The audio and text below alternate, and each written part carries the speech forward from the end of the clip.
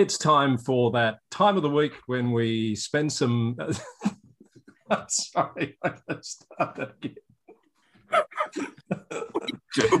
It's time for VLGA Connect and the weekly governance update, what some like to call hanging with Mr. Cooper.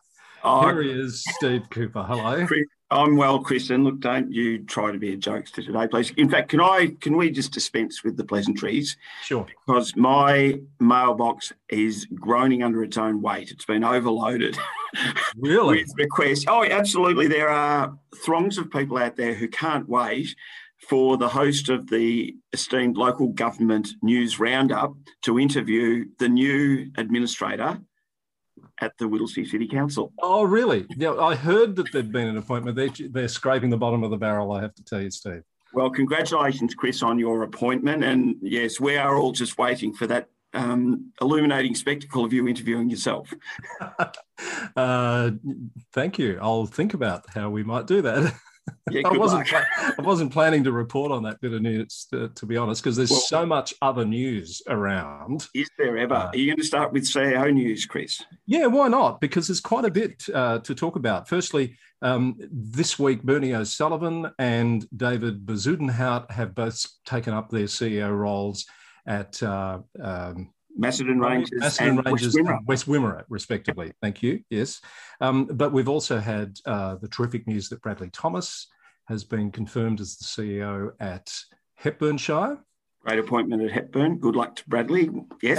And Claire Keenan is joining the Victorian sector from not the back of or the front of, but right there in Burke in Queensland, coming to Moira Shire in July. So congratulations to Claire. And what a beautiful spot, Cobram and Yarrawonga and thereabouts. So, yeah, good luck to Claire with that appointment.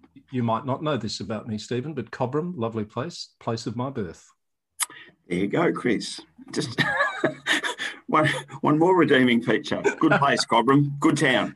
And we should, of course, acknowledge Mark Henderson, who's retiring from the role as CEO at Moira in a stellar career, not quite rivaling Phil Shanahan, but certainly Mark has worked in councils right across the state, and good luck to Mark in retirement. There's also been a councillor appointment this week due to a countback at Wellington Shire. This was due to the passing of Malcolm Hole, very sadly, back in April. And Carmel Ripper is the newest declared councillor for Wellington Shire. Welcome to Carmel. Good luck to Carmel. And isn't it a reminder for candidates who might at the actual election be unsuccessful that it's not over till it's over? Indeed, and that's the case at Cardinia, where sadly there's been another death of a sitting councillor. So there'll be, I'm assuming, a countback in the not too distant future there as well. Yep. Steve, so that's the appointment news out of the way. The big news really that we want to spend a bit of time on this week is the release of a report into a probity review at Kingston City Council. I think this has just been a terrific thing for that council to do, to really take a good look at their planning processes in light of Operation Sandon. Absolutely, Chris. So this was, sorry, let me take a step back. I'm not sure that Kingston's the only council that's embarked on such a process, but as a consequence of the Operation Sandon investigation into Casey Council, and we're still waiting on the IBAC report, which I think's been delayed because the investigation sort of broadened its scope, and that's added a bit of complexity, as I understand. Right. But the Kingston City Council, knowing that some of the personalities involved in the Casey matters had also transacted or been involved in applications at Kingston, commissioned Holding Redlich solicitors to conduct a report. And what Kingston Council have done quite reasonably is publish a summary, a 3-page summary of the report, because obviously there would be a lot of matters that were in the bulk of the report or in the formal report that are subject of legal privilege. So they, for a whole lot of reasons, including privacy, presumably couldn't be published. But the 3-page summary is available and easily found on the Kingston website. And in terms of the new principles underpinning the Local Government Act, I think a real key one here of the transparency principle at work. Absolutely. Isn't it that point with the principles, Chris, that it's okay when it's easy, but it's important to apply the principles when it's difficult. And Kingston Council really, no matter what the findings are of this summary, and we'll go through it shortly, should be applauded for showing that transparency in regard to the report, because some of it wouldn't have been easy reading. No, this is core business really for the VLGA, isn't it? This is the heart of governance, good decision-making processes, good transparency, use of conflict of interest, etc. So this is probably going to be fodder for some of your training courses in the not too distant future. Well, I hope so, Chris. And I was ruminating that a lot of the issues that are raised in the report are certainly the subject of workshops that Tony Rounich from Hunt and Hunt and I convened with a number of councils as part of the formal induction process. We're currently working on our training model for the rest of the year, but certainly the VLGA would be happy to talk to councils around that good governance space and the issues raised. So you're quite right. So the 3-page summary, as you say, is online and public, and people can read it. But let's work through just in general the themes and the recommendations that have come from it. So the report's really in 2 parts. So as you say, there were some themes that emerged and then some quite specific recommendations that Holding Redlich made. And the first one, I'd be interested in your take on this. It refers to the presence of voting blocks on councils and the fact that interviewees found a division, a quite predictable division of voting patterns in regard to council personalities maybe consistently voting with each other. Yes, and it does say based on strong philosophical and political differences of opinion. You're always going to have that, aren't you? Yeah, I think that's right, Chris. There's a point, though, at which it goes beyond people philosophically aligning with their colleagues. If the alignment actually overcomes the responsibility of councillors to consider, the views and needs of the wider municipality, to treat each matter on its merits, and that voting block just becomes a pattern, because presumably, and you'll have some other views, but presumably what that could lend itself to is decisions being made outside the chamber rather than considering an issue all the way until that point where it's voted on. Yes, and you don't want decisions being made, voting in a particular way just because someone that you ordinarily disagree with is voting the other way. As you say, it's got to be each decision considered on its merits. I think it's also worth pointing out, Steve, interviewees described, it says, a division of voting. So the interviewees were? That's a really good question, Chris. But my understanding is that Holding Redlich interviewed councillors, council personnel and parties to planning matters. Yeah. And it was a pretty broad-ranging investigation in that sense. Can I go back to a point that you just made, though, Chris, around the voting block? Of course, the other potential consequence of voting in blocks is that you end up with decisions being made for the wrong reasons. Yes.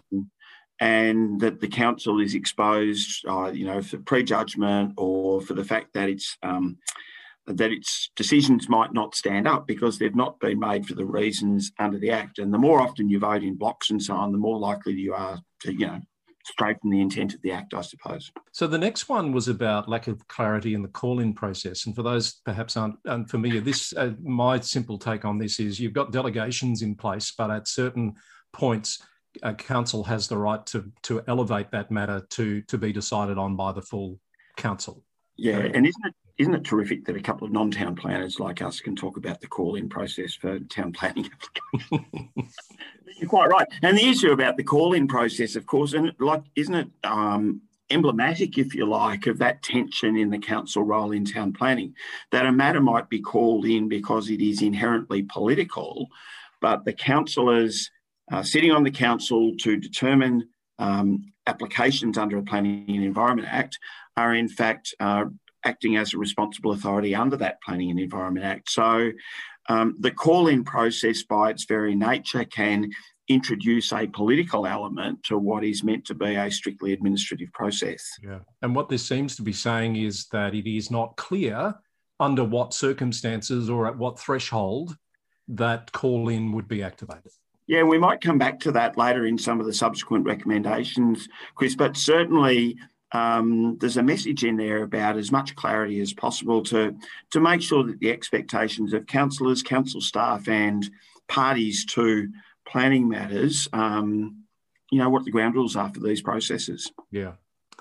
Insufficient weight being given to independent planning panel recommendations? I can't make a comment particularly about Kingston on this one, Chris, except to say what I've said before, that just because you can doesn't mean that you should. And what this seems to be speaking to is the fact that just because a council can make whatever resolution it likes on receipt of a planning panel report or recommendations, but it would be good practice to make sure that if it departs from those recommendations, that it does so on sound town planning grounds. Yeah, and that it's seen to be giving it the due consideration that it should be given in weighing up all the possible pathways you could take with that decision. Absolutely, and in the context of Sandon, therein lies a really good fraud control that we'll act on those grounds. Okay, next one was lack of process and governance surrounding meetings with council. We might join these together, councillors and officers, but also between councillors, officers and developers. Absolutely. So there are some recommendations later, and look, I really empathise particularly for councillors in this space, because it is human nature that both, that report says developers, I'll say applicants, and objectors will want the ear of individual councillors prior to a meeting. You and I have talked about this previously. Certainly Tony and I have talked about it with the councillors where we've done the inductions. No one's going to ring a bell for the councillors and say, oh, by the way, you are straying into risky territory here by engaging in these conversations. But certainly the absence of what might be a trigger for the meetings, what ought be discussed at the meetings, what the implications are in a strict probity sense or even in a reputational sense, really need to be seriously discussed, because it is an exposure. And it's difficult for councillors because ultimately they're subject to an election cycle every 4 years. And if someone invites you to a meeting, it's human nature to want to go. There's lots of nuances and practicalities to this, and we're not by any means saying it's easy. The last one was around the breakdown of trust between some councillors and officers. Yeah, and the report also, in the summary, talks to the fact that this wasn't universal, though it talks about the fact that because some councillors did express a strong confidence and report for council officers, but equally, and it's interesting that the standards of conduct under the local government regulations require a respect for the roles and responsibilities of council staff as one of the responsibilities of councillors. If there's no trust, that's going to be extraordinarily difficult. If you break down the lines of accountability, therein lies a red flag for probity breaches, I suppose, Chris. So let's take a look at the recommendations. There's 14 of them, I think. My very quick adding up was, now I haven't read all of the information here, Steve, so I'm not sure whether the council's made a comment on whether it's accepting and adopting these recommendations, but it's worth going through the intent of these. Yeah, and I think, Chris, just to emphasise, applause to Kingston City Council for publishing this.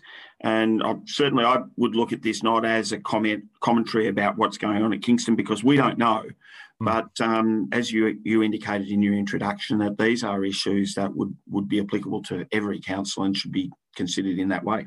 So keeping a register of meetings with lobbyists that involve councillors and making prompt disclosures, pretty logical. What a good idea. Yeah. And again, the difficulty is that often we know these people. It's local government, we're part of community, someone invites you for a coffee. So often the challenge might be when a councillor realises that they've been put in an invidious position, maybe at a community gathering or whatever, that the disclosure's made. It's really critical. Consider and document how any perceived conflicts of interest about future engagement with lobbyists will be managed, in particular property developers. Yeah, interesting. It talks about perceived conflicts of interest. And again, it's a reminder that the Local Government Act has changed. And I think I've been hearing recently, and possibly you too, that has been quite challenging for some councillors, because that perception of a conflict of interest, what would a reasonable person think? Would a reasonable person think that your decision might be swayed by the relationship? We'll come back to that later, but it really bears thinking about. It's not what your best mate thinks. It's not what your harshest critic thinks, but having a consistent view about perceptions of conflict is important. Political donations? Oh, develop and review. I thought that was interesting in this report, Chris, that it does talk about developing policy over matters that are subject to legislation at the moment. So it's not only to have a policy, but what's the area in regard to political donations that is deficient.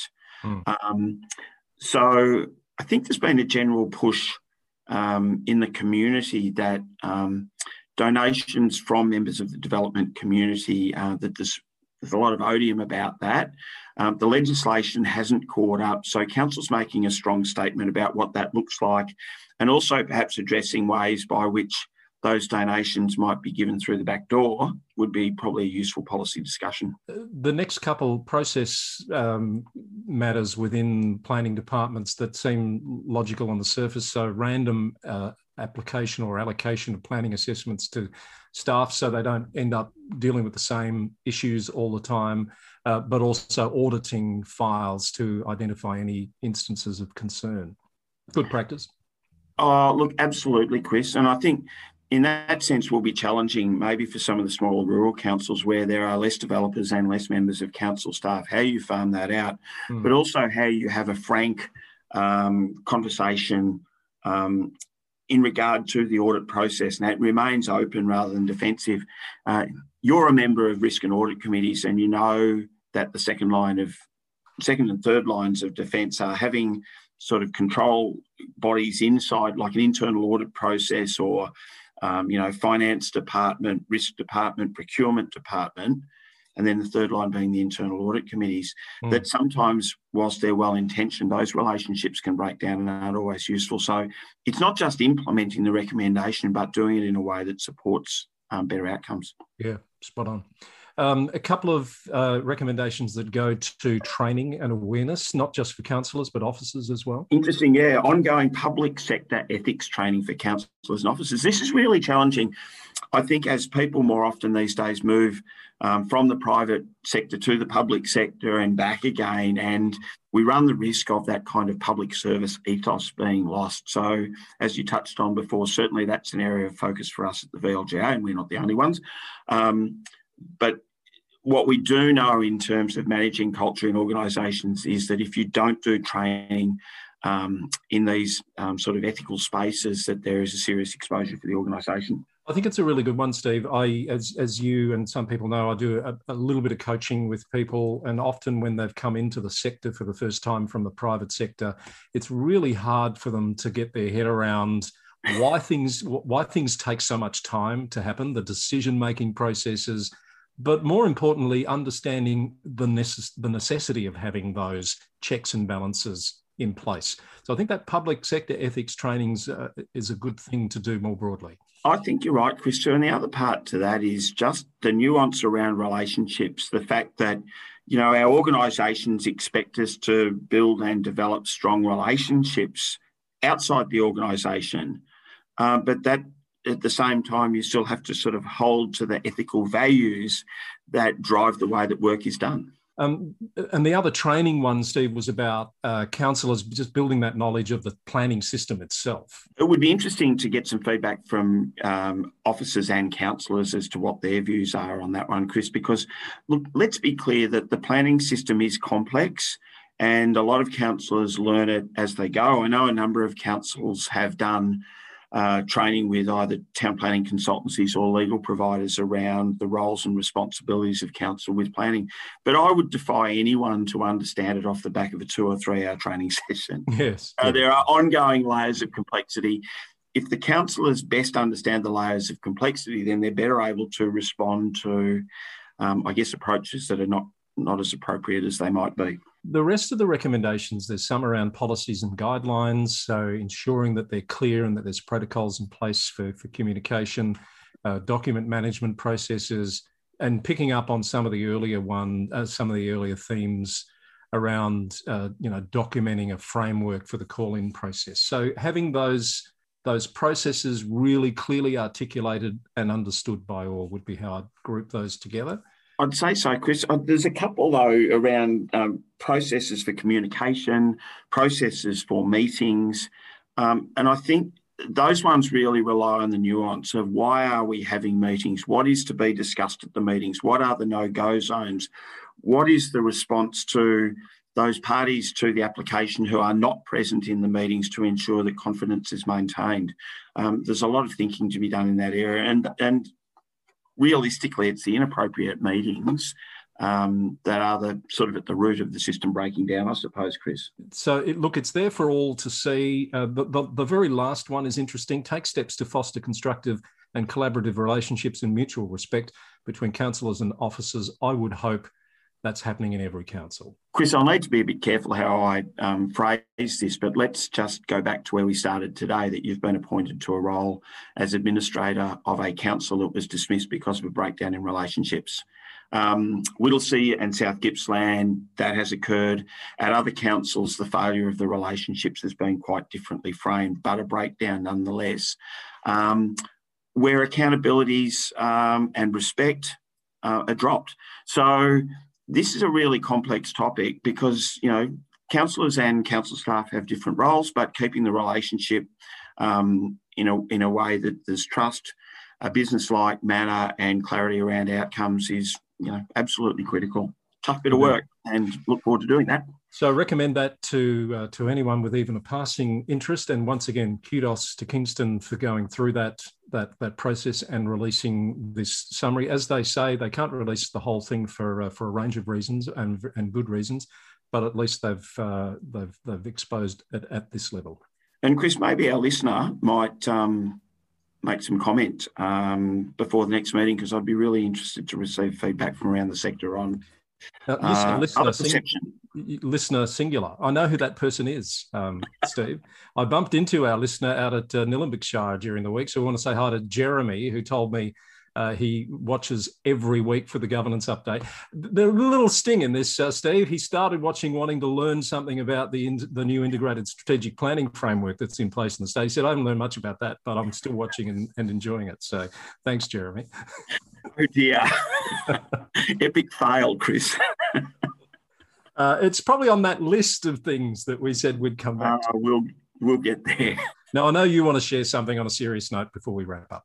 Yeah, look, I think a melancholy matter to raise, Chris, which is sort of the flip side of what we've been talking about, because we started on town planning and some not so savoury behaviour. And I found out after we recorded last week of the tragic and premature passing of a former colleague, Jane Birmingham, who was at the City of Port Phillip and most recently at the City of Melbourne as practice lead for land use and development. So a really complex role in a complex environment, and we're much the poorer for Jane's loss.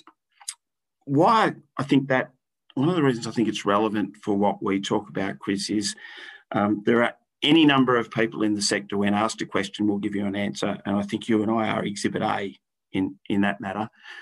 Jane, without exception, would give you a considered or thoughtful answer, and that's really at the heart of ethics and good governance. So I just wanted to say deepest sympathies to Jane's family, to her many friends and colleagues at the City of Melbourne, and also Port Phillip, and Valet Jane. I'm sorry I didn't know Jane, but thank you for sharing that, Steve. And on that note, I think we'll wrap it up for another governance update. Have a good week. Talk to you next week.